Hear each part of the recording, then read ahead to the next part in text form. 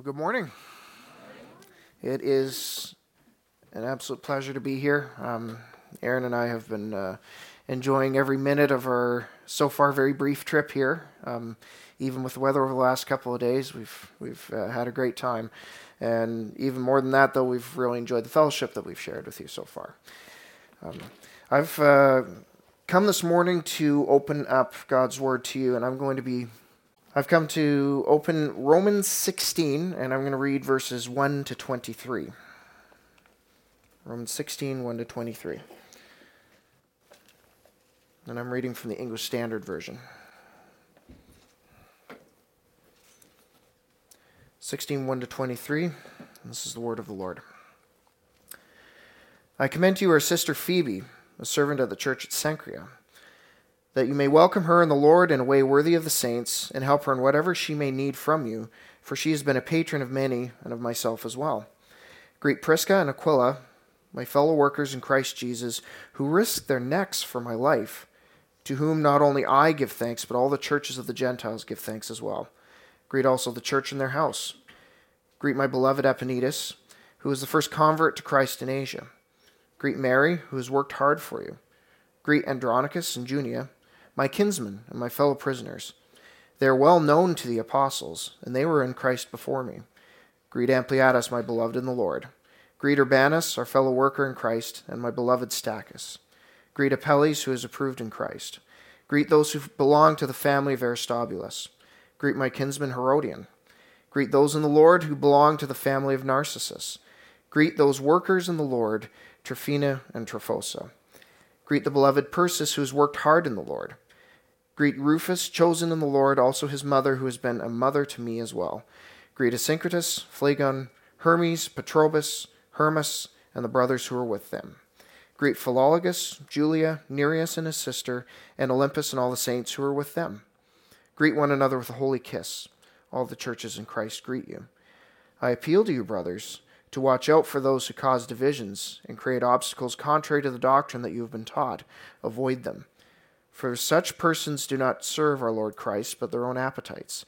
And by smooth talk and flattery, they deceive the hearts of the naive. For your obedience is known to all, so that I rejoice over you. But I want you to be wise as to what is good, and innocent as to what is evil. The God of peace will soon crush Satan under your feet. The grace of our Lord Jesus Christ be with you. Timothy, my fellow worker, greets you. So do Lucius and Jason and Sosipater, my kinsmen. I, Tertius, who wrote this letter, greet you in the Lord. Gaius, who is host to me and to the whole church, greets you. Erastus, the city treasurer, and our brother Quartus greet you. May God add his blessing to the reading of his word. Will you pray with me? Father in heaven, we thank you that you have chosen in your grace and mercy to save us and to gather us together here even this morning, but to gather us by way of your word.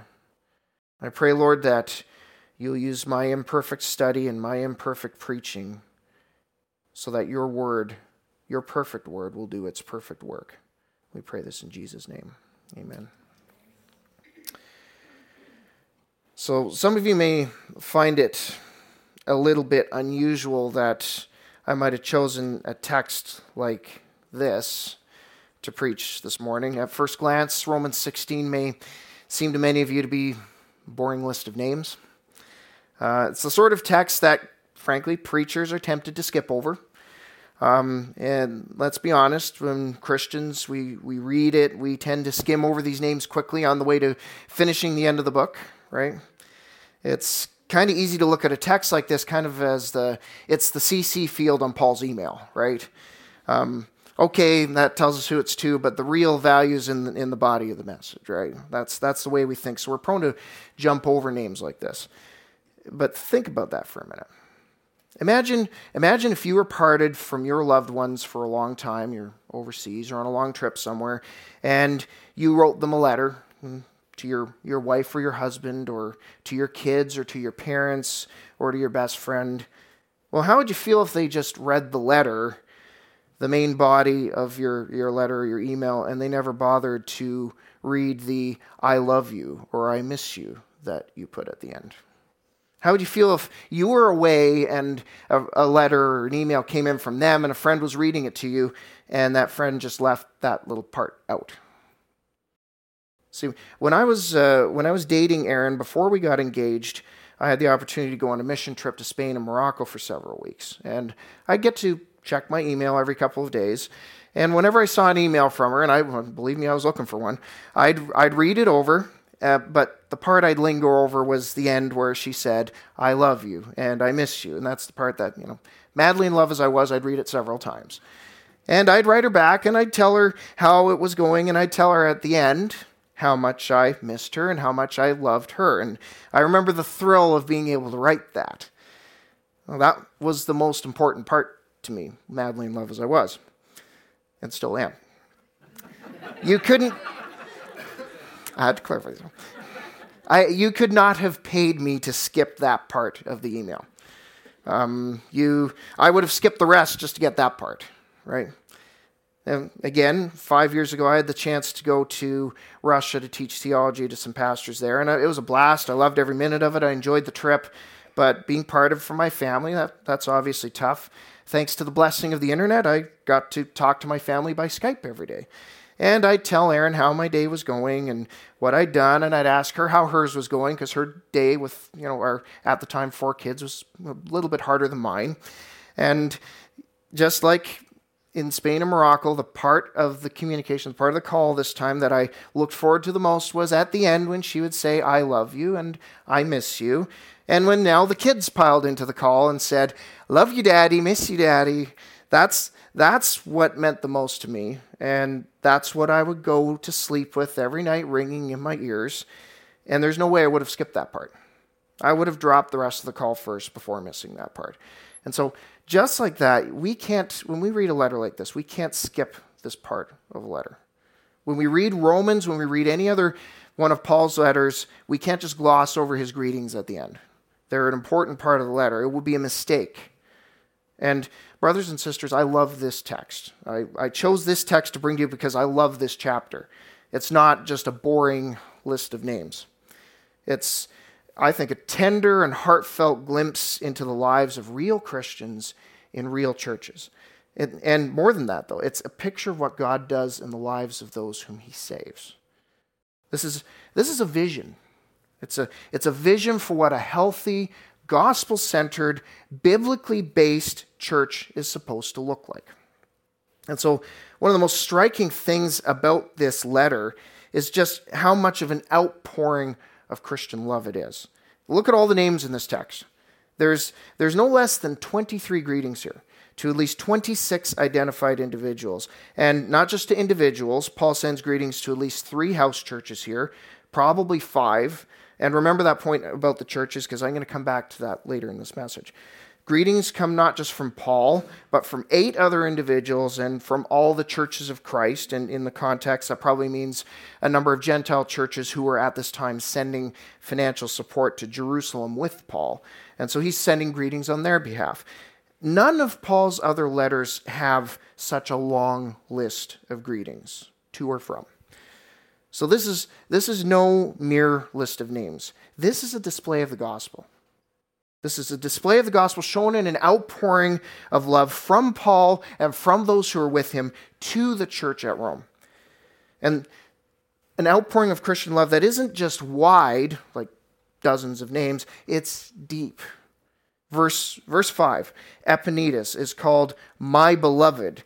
Verse 8 greets Ampliatus, my beloved in the Lord. Verse 9 speaks of Paul's beloved Stachys. Verse 12 addresses the beloved Persis. Verse 13 talks about Rufus's mother, who has been a mother to me as well. And verse 16 has Paul's usual but heartfelt nonetheless exhortation, greet one another with a holy kiss. And this is a holy, real, heartfelt, passionate love, and it's a family love.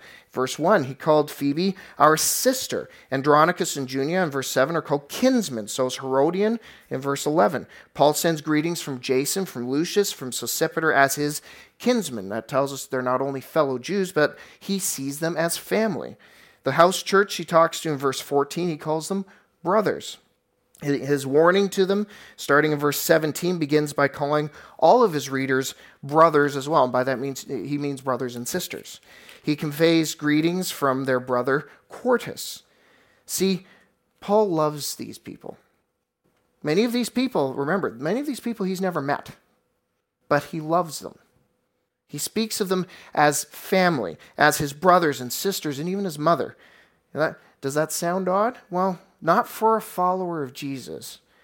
Jesus himself says, Mark 3, verse 35, he says, whoever does the will of God is his brother and sister and mother. So for Paul, church isn't just a social club. It's not a community association. So this comes to our first point of application then. What about you? What about you sitting here this morning? Do you look at church as merely a club meeting? Or do you look at it as a family reunion? Look around you. Look in your row right now. Look around. Do you love these people? Do you long for their company and their fellowship? When you go away on a vacation or on a business trip, do you miss the people in this room? Do you keep in touch with these brothers and sisters when you can't be here in person? Or if you're visiting here, if this isn't your home church, or if it is, and you visit another gospel-believing church somewhere else, people you've never met, do you still feel this affection and warmth for them and this affection and warmth from them? Love for strangers. Now, Paul reminded the Romans he and they were united in love. That's our first point this morning. Brothers and sisters, please cultivate this kind of unity, this kind of united love here in this church. Strive to nurture this kind of love for Christians in other churches, even Christians far away in other lands. Care for one another, pray for one another, laugh with one another, and cry with one another. See, we put the gospel on display when we show the world that we are united in love. So that's our first point, being united in love. And yet, it's very well for Paul to write about love. It's very well for me to preach about love. But in Paul's day, people didn't know what love was, and it's no different in ours, is it? Like in our world, Paul's world tended to see love as something transactional, something selfish. It's something that you get something out of, right? So it's striking that the kind of unity here in Romans chapter 16, it's marked by a different kind of love. It's a selfless love. Indeed, Paul's stressing a sacrificial, self-denying kind of unity here in his greetings. And again, the language Paul uses puts this selflessness on display. At the very beginning of our text, he talks about this woman, Phoebe. She is a servant in the church at Cenchrea. And we get a sense of what she did for her church when Paul says, she has been a patron of many and of myself as well. She seems to have been a wealthy woman. She seems to be a woman who dedicated her possessions to serve and to care for other believers. She was apparently so deeply valued by her home church in Cenchrea for what she did that the Greek here suggests she had a formal role serving her church and caring for its practical and physical needs. She wasn't a teacher. She wasn't a person who was up front or being followed. She was a person who served others, serving them in the church, serving them their practical needs. And so Paul therefore calls these Roman Christians who've never met her to welcome her in a way worthy of the Lord. That is a selfless, sacrificial, self-denying welcome, because Paul's telling them help her in whatever she may need from you. He's telling, give her a blank check, right? At the end of our passage, we see this fellow Gaius, the very end, verse 23. Gaius, who hosts the Corinthian church in his house, because Paul's writing this from Corinth. And Gaius is probably the first name of the fellow that we find in Acts 18, verse 7, a fellow named Titius Justus there. He was a Jew whose house was right next to the Jewish synagogue.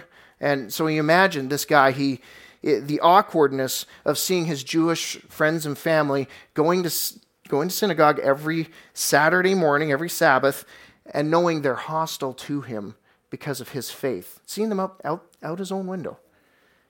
All these people who are hostile to him, constantly reminding him of what he had lost for believing in Jesus. That's who Gaius is.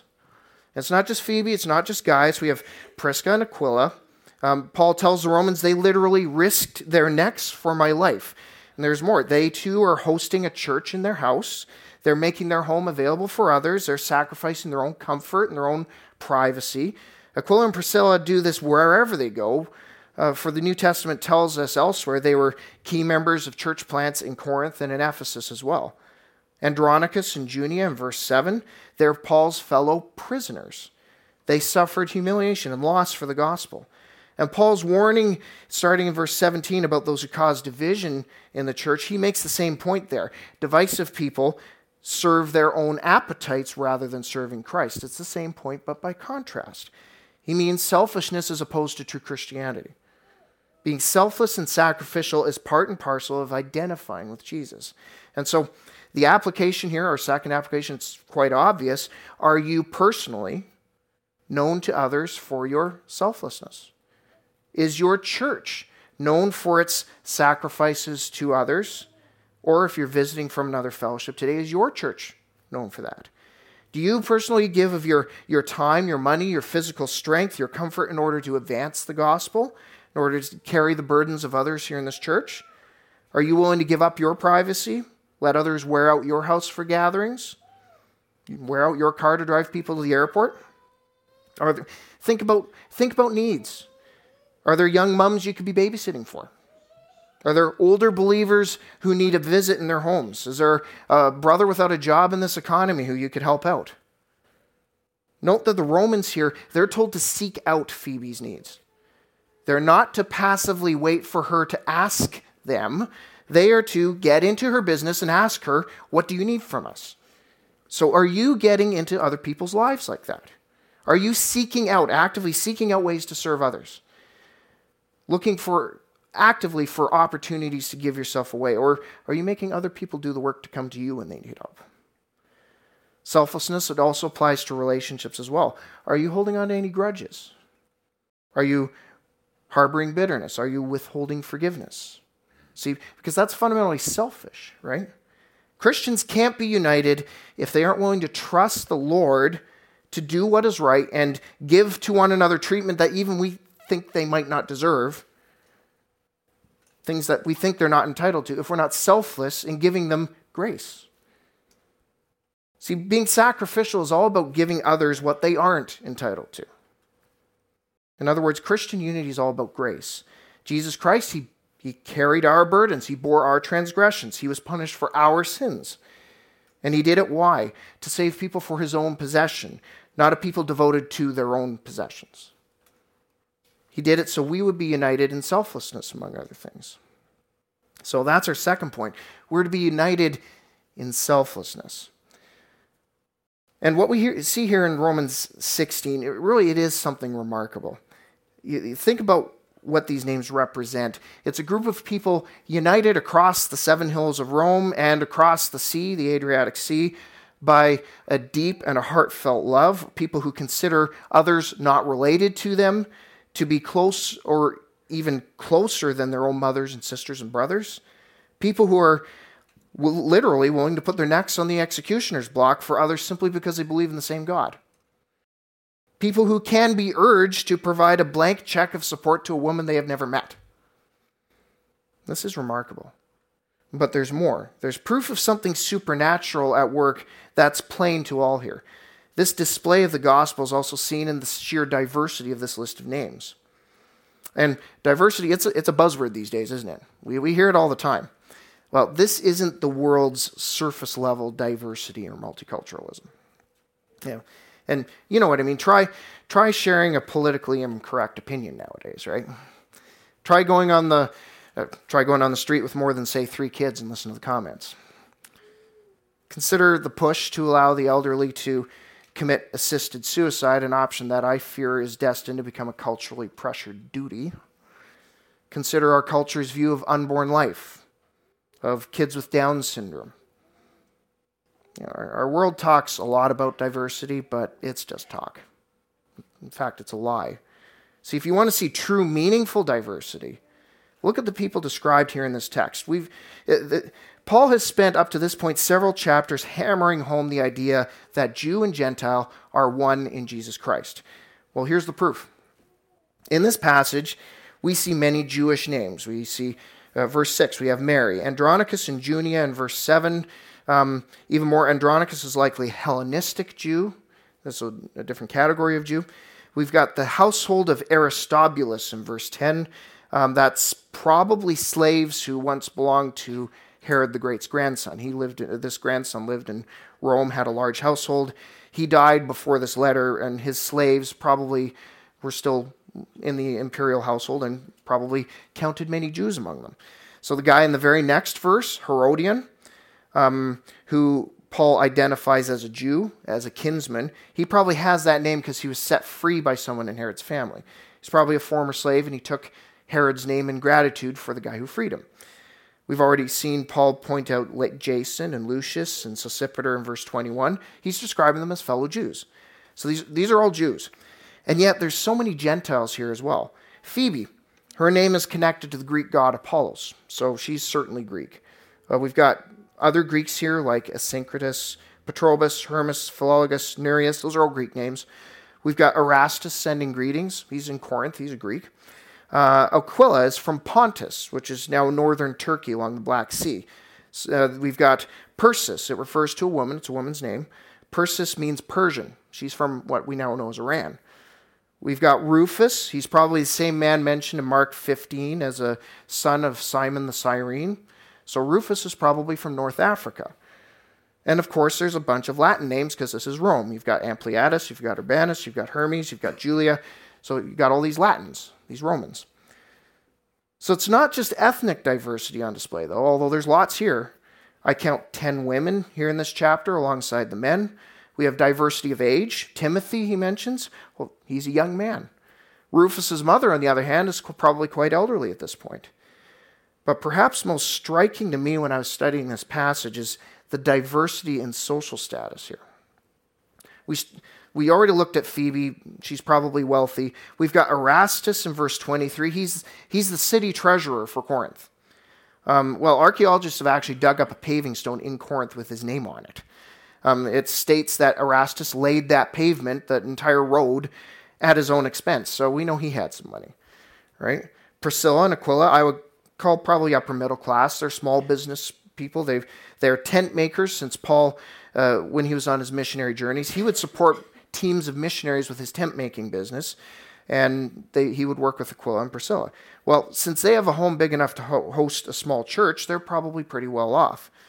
We've got house churches mentioned in verses 14 and 15, and so I'm guessing there's probably at least 2 unknown others not mentioned here who are probably middle class or even higher. So these middle and upper class Christians, they're remarkable in contrast with the sheer number of slaves mentioned here. I've already pointed out the household of Aristobulus. That's probably a bunch of slaves, like Herodian. Same goes for the household of Narcissus, verse 11. Narcissus may be a guy who we know to have been one of Emperor Nero's closest advisors. There's a very powerful man named Narcissus in Rome at this time. He was like Nero's number 2, basically. Well, he would have had a large household with many slaves, and it seems some of them may have come to Christ. Many of the names Paul greets here, they're common slave names. We've got Ampliatus, Urbanus, Persis, Asyncritus, Hermes, Philologus, Julia, Nereus, Olympus. All these are names that have been found in ancient times to have been slaves. There's Hermas, whose name was typical of low-class Eastern immigrants to Rome in this period. And then there's poor Phlegon. That's a common dog's name. So you've got Jews and Gentiles, slaves and freemen, rich and poor, women and men, old and young, Latins, Persians, Libyans, Greeks, Hellenistic and Palestinian Jews, residents of Rome, Corinth, Ephesus, Cenchrea, probably elsewhere. So many differences. What do they have in common? Well, look at the unity here. This is gospel unity. They really have nothing in common except for Jesus Christ. Well, this unity and diversity isn't just contained to this passage. Again, you look around you. You look around at the people in the pew next to you. You've got bosses and you've got employees. You have folks who are well off. You've got folks who are middle class. You've got starving students. You've got seniors and you've got tiny babies. Married and single, women, men, New Brunswickers, PE Islanders, Newfoundlanders, Albertan. Townies and Baymen. I learned that. Newfoundlanders and CFAs. Yeah. Yeah. Red and yellow, black and white. As the old Sunday school goes, that's happening here. Now, I know you're not a perfect church. There isn't any such thing as a perfect church this side of heaven. But you know what? If you were all perfect, your unity wouldn't display the gospel now, would it? You wouldn't need the gospel to get along. Because you aren't perfect, because you are all sinners, the very fact that Calvary Baptist exists is a display of the gospel, because here the nations are coming to Zion. Now, what does that mean, though? How do all these different people being together in Paul's letter, how is that a display of the gospel? Like, that's the third point, diversity, unity and diversity. But what about the gospel binds us all here together? And that leads to our fourth point. What is the gospel? Well, again, this text tells us where this unity is located, where the fellowship lies. And Paul says it. He says it again and again and again. He drives the point in deeper and deeper. He starts in verse 2. He tells the Romans to welcome Phoebe in the Lord. Verse 3, Priscilla and Aquila are Paul's fellow workers in Christ Jesus. Verse 7, Andronicus and Junia are in the Lord before even Paul was. Verse 8, Ampliatus is Paul's beloved in the Lord. Verse 9, where Urbanus is Paul's fellow worker in Christ. Verse 10, Apelles is approved in Christ. Verse 11, the Romans are to greet on Paul's behalf those in Narcissus' house who are in the Lord. Verse 12, we see Tryphena and Tryphosa, they're workers in the Lord. Verse 12 again, Persis has worked hard in the Lord. Verse 13, Rufus is chosen in the Lord. And at the end, even Tertius is grabbing Paul's hammer and taking a swing to drive the point in. I, Tertius, greet you in the Lord. So did you catch that? Do you think he's trying to say something here? Like, in the Lord, in Christ Jesus. You know, if someone says something to you twice, it's probably because you weren't paying attention the first time. If you say it 3 times, especially in the biblical context, like the angels of heaven calling God holy, holy, holy, it's something you better be listening to, right? Well, what if he says it 11 times, like he says here in this passage?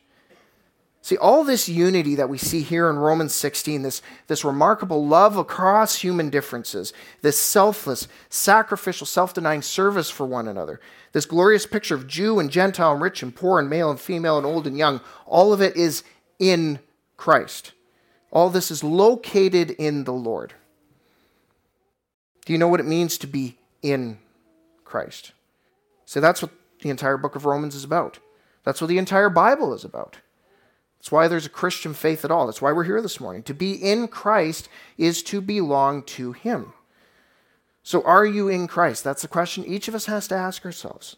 Examine yourselves to see if you're in the Lord, Paul says elsewhere. Well, do you belong to Jesus? If you're visiting here with us and you're not a Christian, I'm so glad you came today.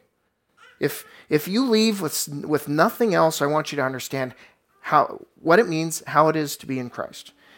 See, it's not about who your parents were. It's not about the family you grew up in. You're not a Christian just because you grew up in a Christian family. You're not a Christian because of the town you grew up in. Or because you got sprinkled in a church when you were a baby or something. Even if you are a Christian, you need to hear this again and examine yourself. Being a Christian means being in Christ. And that means believing the gospel, believing the good news. In order to be in Christ, you need to recognize that you were once in rebellion against God and that He's bringing judgment against you. To be in Christ, you need to know that left to yourself, you're on your way to hell. Unless you give up on trying to be your own person, you turn away from your sin, and you throw yourself at Christ's mercy.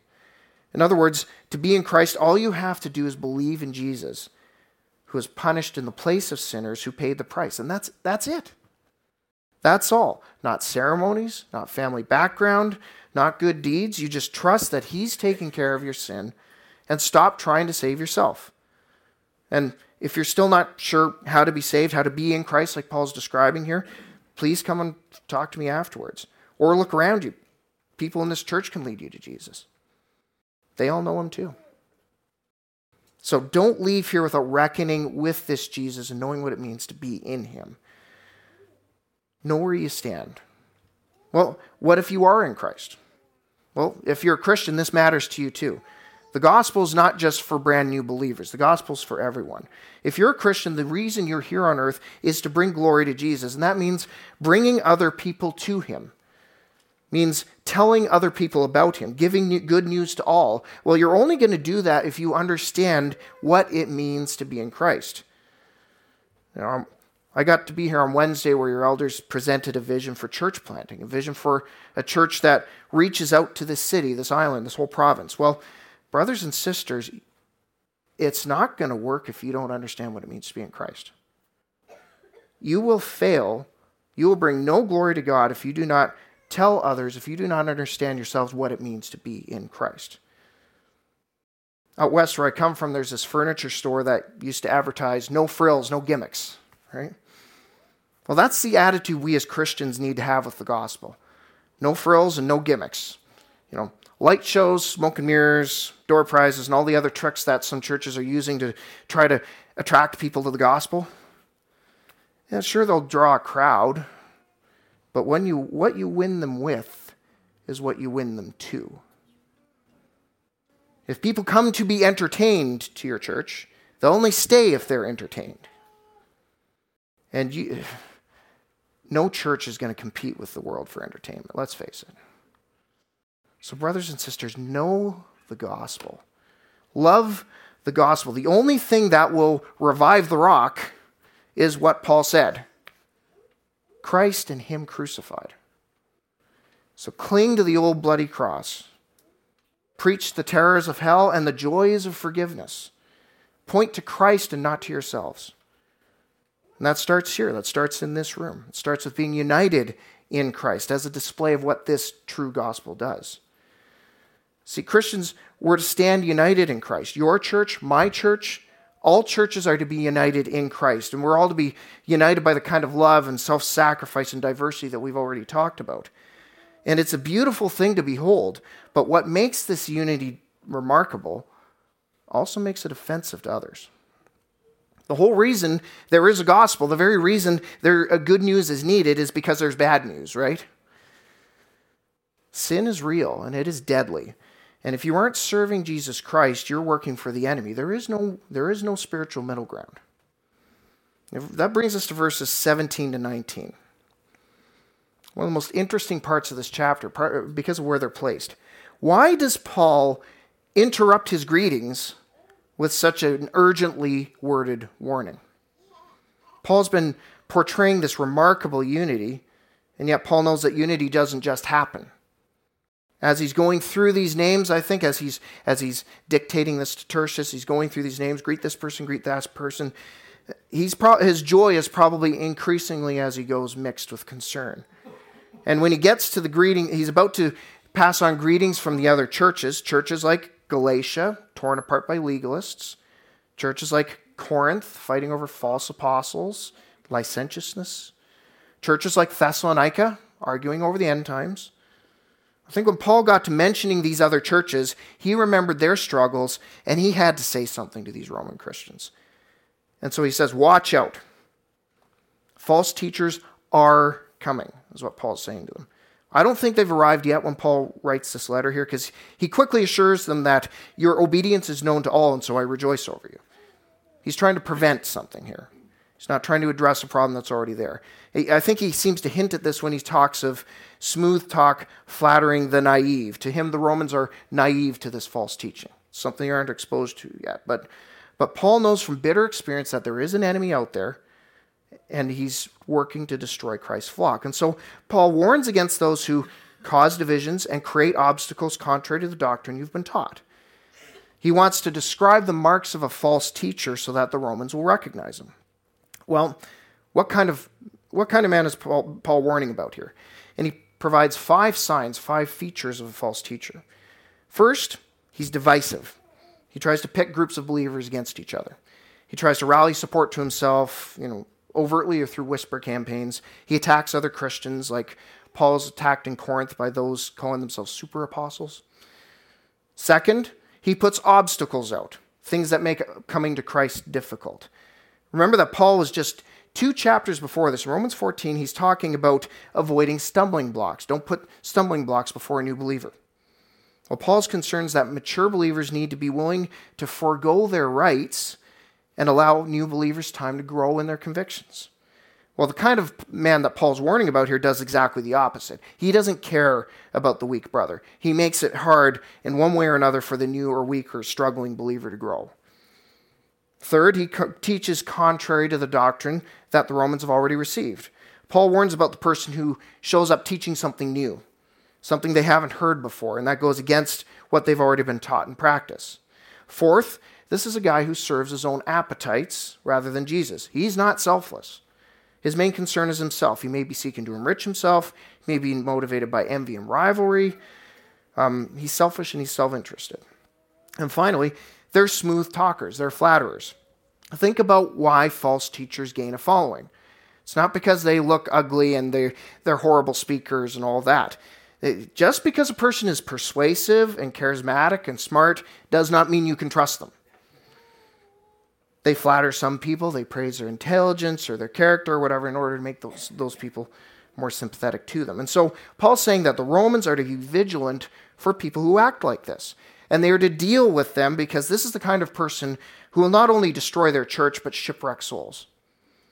Well, the application for us today, for you, is exactly the same. When I was in seminary, I got the chance to talk to an experienced Reformed Baptist pastor about church planting because he'd done it. And his warning to me was, when you plant a church, all the weirdos come out of the woodwork. Well, God's allowed me to pastor in church plants for almost 10 years now, and I have to say that pastor was right. Church plants, new churches, weak churches are all particularly vulnerable to knowledgeable and persuasive people with bad intentions. There are people who float around looking for new works because they want to try to steer it in their own preferred direction. So you brothers and sisters, your church isn't so new anymore, but you are hoping to start new churches. And so I'm telling you, this will draw the wolves' attention, both to your plants and to your mother church. And so it's going to be so crucial for you that you watch out for division, then starting right here among yourselves. So guard your unity.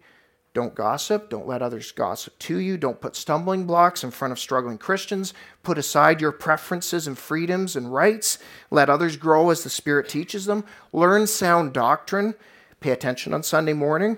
Ask your elders to recommend good books to you. Do your learning in fellowship with others and not just on your own. Don't just be a self-feeder. Don't be selfish. Put others first. Be willing to suffer inconvenience for others, forgiving them for failures and sins against you. Don't be easily impressed by flattery or smooth talk. Don't let others stroke your ego or puff you up. Be like the Bereans in Acts. Weigh everything by Scripture. Most of all, cling to one another. The opposite of division is unity. So look around again. This is your family. Hold on to them. Stand with them when the storm comes, because it's coming. See, unity is not automatic, and it draws unwanted attention. So don't be naive. Our churches are called to be united in vigilance, lest we be divided and fall. That's the point I'm making there. Next, vigilance takes work. The whole Christian life takes work. Not that our work earns salvation or anything, but remember, we're saved not merely to punch our tickets to heaven. That's not the point of salvation. We're saved for God's glory.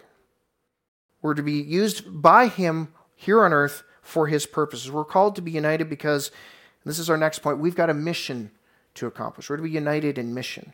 And you look again at the text. Phoebe, like I said, she has a role serving the church of Cenchrea. Prisca and Aquila, they're Paul's fellow workers, having served together with him in church plants in Corinth and Ephesus. Verse 6, he says, Mary has worked hard for them. Verse 9, we have Urbanus. He is another fellow worker. Persis, too, has worked hard in the Lord, Paul says. Down in verse 21, Timothy is also described as a fellow worker. Verse 12, I think, is actually quite funny. Doesn't really come across in English too well, but Paul calls Tryphena and Tryphosa hard workers, is what he does. It's a wordplay because their names in Greek mean delicate and dainty. Delicate and dainty are hard workers. So Paul's just told the Romans previous to this chapter, he hopes they'll join him in what? In his mission to Spain. He repeatedly stresses in this text that I just read how many of their own workers, or how many of their own number have worked hard for him and with him. And he's drilling in the point that this is what the church is for. It is a place of service. So how about you? And this is the next application. You look around yourselves again. These people that you're sitting with, behind you, in front of you, beside you, they're your co-workers in Christ, your fellow workers. They're your teammates. They're your comrades in arms, your companions. Christ commanded us all, not just paid pastors and stuff. He commanded us all to make disciples of all nations. The harvest is white and we need workers. Let me ask you, if the day comes where Christianity is only permitted on a Sunday morning inside a church hall, if the day comes where Christian activities outside of that hall, like evangelism and fundraising and sharing of biblical literature and recruiting missionaries, if that becomes illegal, like it is in some countries, how much evidence would they be able to drag up against you? I pointed out earlier, Paul sent greetings to at least 3 churches and as many as 5, and I told you to remember that we'd come back to that. Well, notice that he's talking to more than one church here. This church in Rome is actually multiple churches. Notice that the people in these 3, 4, 5 churches they know each other. They're talking to each other. Paul addresses all of these churches together. Think about this for a minute. Where did these 3, 4, 5 churches come from? Do you think they all started at the same time? Apart from each other? It's possible. But again, notice all these believers seem to know each other. Otherwise, Paul couldn't have written a letter to them all at once, could he? I think it's more likely there was one church at first and then others. I see here not just a church united in love, in selflessness, in Christ. I see a reproducing church. A church that is already starting other little churches. This is a church that's on assignment, a church that is on mission. So brothers and sisters, if you as a church are hoping to plant new churches, it's not something that your elders are going to be able to do by themselves. If you're hoping to plant churches, simply, and to use Pastor Steve's term, parachuting in a church planter to do it for you is not going to work. It's been tried. It's being tried in this city right now, from what I hear. It doesn't work. If you as a church hope to see new churches planted, it's only going to happen if you as a church work together to plant churches. That means all of you. That means the assembly of the saints. The harvest needs workers. Well, you all need to be workers. You need young people to take the gospel onto the university campus. You need older folks to mentor your younger folks. You need mature men to teach manhood in a culture where boys, let's face it, aren't expected to grow up until their late 30s. You need mature women to teach biblical womanhood to girls taught by our culture since birth that their value consists only in their sexuality. You need contractors to build church sanctuaries. You need financial planners to help you spend wisely. You need lawyers to ride shotgun on your mission work in an increasingly hostile legal environment. Now, I can say, yeah, you all need to work. Well, I have 6 kids. I know life is busy. Maybe you're listening to me say this. You're a young mom overwhelmed with your kids and can barely make it through a church service without losing your mind. Maybe you have health challenges and you can't be a volunteer in the senses I've been talking about. Well, you know what? That's okay, because you know what? You can teach those kids. You can set an example for others in your suffering by holding to Jesus and telling others to do the same. You can encourage others just by being here on Sunday morning with phone calls, with emails. Above all, you can pray. See, if you're here and you believe, you have a job to do. You're not to sit passively in the pew. We need to be united in this mission that we're called to as Christians. So united in mission is our 6th point. And finally, and don't miss this, we as Christians need to be united in this mission. It's not going to do itself. One of the most staggering things about how God relates to human beings is that he stoops down to our level and lets us participate in what he's doing. Have you thought about that? As a dad, one of the tendencies I have to fight all the time is the urge to do things myself when my kids want help. I've got my 4-year-old boy is at the age where he actually wants to help me bring out the garbage. It will pass quickly, I'm sure, but right now I should be more appreciative of it. See, part of me is impatient. I can carry 6 garbage bags at a time and make it out to the garage in one trip. Now that's efficient, right? My 4-year-old, on the other hand, he can only carry 1. And he has to go back and forth. And even when he gets there, I have to be the one lifting the bag into the bin for him because he can't reach. So part of me chafes at having to walk back and forth 6 times with him just to get the garbage out. Well, that's a narrow view. See, he's learning. He's growing. And he's bonding with Daddy when he does that. And for that matter, I'm growing in patience and self-control, in love, selflessness. We both need to take that time. Now, the analogy is not perfect. God does not change. God does not grow. He is all-powerful, and he could do this mission by himself without any involvement from us. In fact, he does all the heavy lifting himself anyway. Just like I'm the one who actually lifts the garbage bag up a meter into the can, God is the one actually changing the heart and drawing the rebel sinner to himself. So why are we needed? Because he said so. Because he's glorified in us as we labor for him by the power of his Spirit. Paul here, don't miss this, Paul here tells the Roman church that the God of peace will soon crush Satan underneath their feet. Underneath your feet, he says. Remember Genesis 3, where God promises that the serpent's head will be crushed by the woman's seed. Well, Jesus crushed Satan on the cross, yes.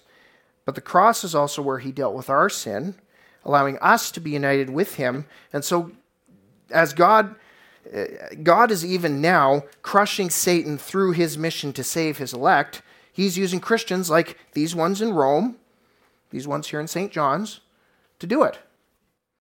God is pleased to let us, weak, fallible human beings, be his instruments in saving the world. And what a privilege that is. We live in a world that's desperately seeking meaning and value in money and pleasure and architecture and technology and political action. Everything this city is striving for is vapor, meaningless. No wonder Solomon throws up his hands in despair in Ecclesiastes, but Paul here gives hope. The God of peace will soon crush Satan underneath your feet. You want meaning? The world wants meaning. You want meaning? Here is meaning. There's a world crying for love, and true love is found only in Jesus Christ. There's a world tearing itself apart by its selfishness, and yet a self-sacrificed Christ will teach them selflessness. This is a world where the nations rage and peoples are being ethnically cleansed and rich are trampling poor and women are being abused. And yet here in Christ, the second person of the Trinity, true diversity and unity actually coexist eternally. There's a world, we live in a world where people believe they're just cosmic accidents, bags of biological jelly that have no reason to exist and no significance. No wonder they're crying out for meaning. And yet here we are, imperfect, helpless in ourselves, and this Christ is telling us to give them good news that there is meaning and significance, and it can be found fully and finally only in Christ. That's hope. We have hope to offer to this world. And we're called to be united in this hope. The world is called to find this hope in Christ. Paul called the Romans 2,000 years ago to join him for the sake of this hope. And Jesus is calling us, he's calling you today to look to this hope. To look to Christ. Watch God crush Satan and all he stands for underneath your feet. Let's pray together. Father in heaven, we consider your limitless power, your infinite worth, and we marvel at the fact that we as imperfect, fallible human beings are permitted even to participate in what you are doing here in the world. And yet, Lord, that is your gracious will. I pray that you would use your word preached every Sunday here and throughout the ministry of this church to teach these saints how to be mature servants that will carry this gospel, this good news of hope in Christ to this desperately needed city and province. We pray this in Jesus' name. Amen.